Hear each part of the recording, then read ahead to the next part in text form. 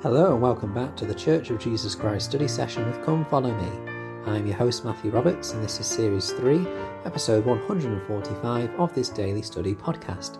Thank you again for joining us as we continue with our study of this week's Come Follow Me materials covering Doctrine and Covenants sections 51 to 57. This is in May the 17th to May the 23rd, and today we're going to focus on Doctrine and Covenants section 56. Now, the background and historical context of this is found in the Joseph Smith Revelations papers analysis, found in the historical context section in the digital copy of the manual. It says, quote, "When he copied the following revelation into Revelation Book 1, John Whitmer introduced it by writing, Thomas B. Marsh was desirous to know what he should do as the Lord had commanded him and Ezra Thayer to take their journey to the land of Missouri, but Thayer could not get ready as soon as Thomas wanted that he should." Close quote. It seems that there was some sort of delay with Ezra Thayer, and it's not particularly clear what the problem was. It continues in the Joseph Smith papers to say, quote, "It is uncertain what prevented Thayer from accompanying Marsh, but this revelation refers to the former commandment which I have given him, Thayer, concerning the place upon which he lives, and the money Thayer had apparently paid for it." Close quote. It seems that there was some sort of kind of discussion or dispute over something that had happened with the land, or something that Ezra Thayer had done that wasn't quite right with other people, or something like that. And we'll see in a moment when we go into Doctrine and Covenants 56 what the Lord says about that to Ezra Thayer. But it turns out that Newell Knight and Selah Griffin were meant to go to Missouri together, but also there was some issues between the Caldwell Saints and Lehman Copley, which Newell Knight needed to support and help the Saints with. So he was to remain in his place, and Selah Griffin was meant to go. Was called to go with Thomas Marsh. It says, quote, "Upon learning that Revelations had both dictated their removal to Missouri and assigned their leader Newell Knight to leave them for a preaching mission, some of the members in Thompson may have voiced concerns to Joseph Smith. Whatever the impetus, this revelation rescinded the command for Knight to leave on a mission and instead assigned Knight's previously named missionary companion Selah Griffin to accompany Marsh in place of Thayer." Close quote.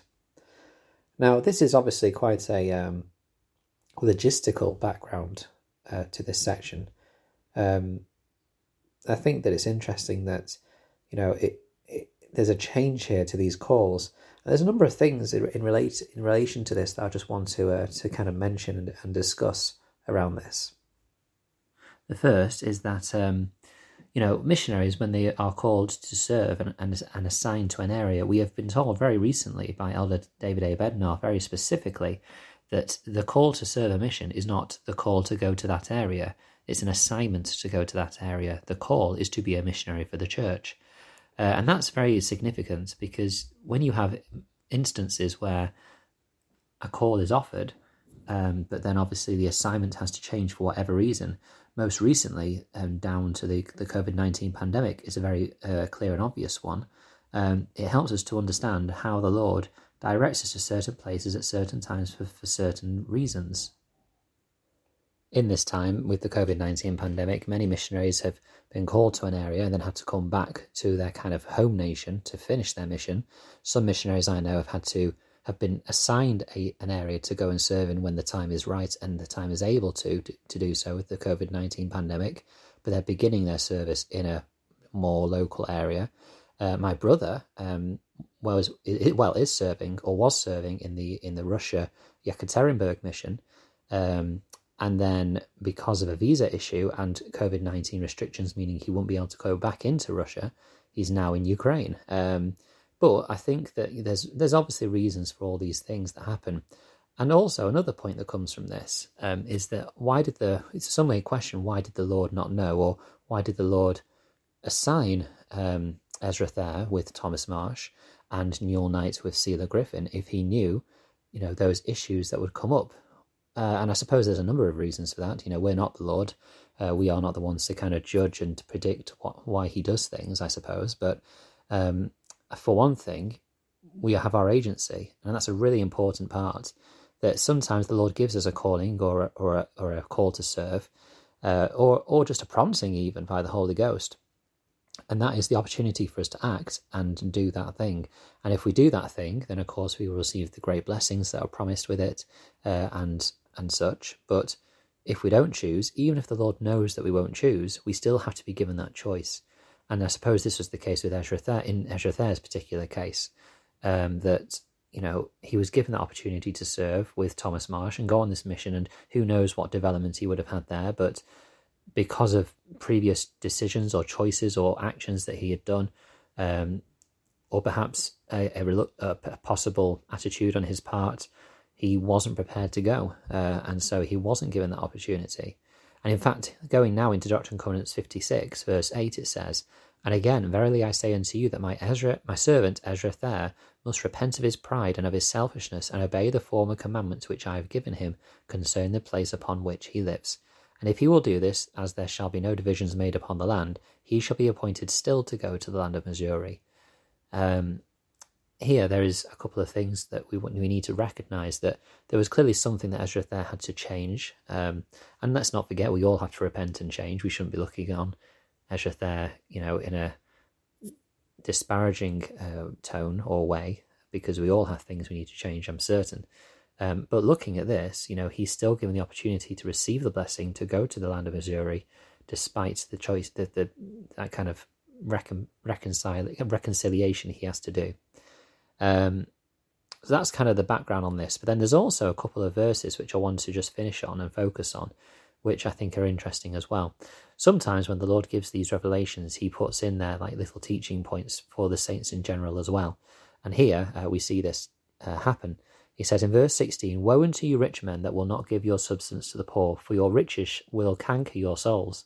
And this shall be your lamentation in the day of visitation, and of judgment, and of indignation. The harvest is past, the summer is ended, and my soul is not saved."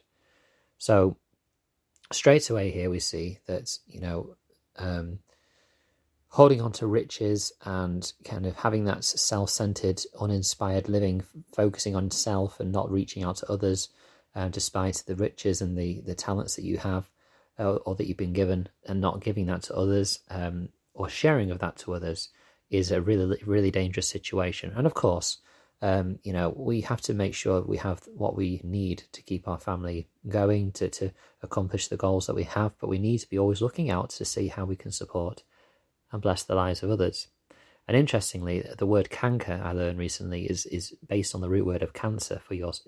So it's a really clear warning to those people who have substance, that they need to share with others that do not have as much as they have. But and obviously we've heard this message so many times in the scriptures, but in verse 17 it then goes and flips it. It says, "Woe unto you poor men, whose hearts are not broken, whose spirits are not contrite, and whose bellies are not satisfied, and whose hands are not stayed from laying hold upon other men's goods, whose eyes are full of greediness, and who will not labour with your own hands."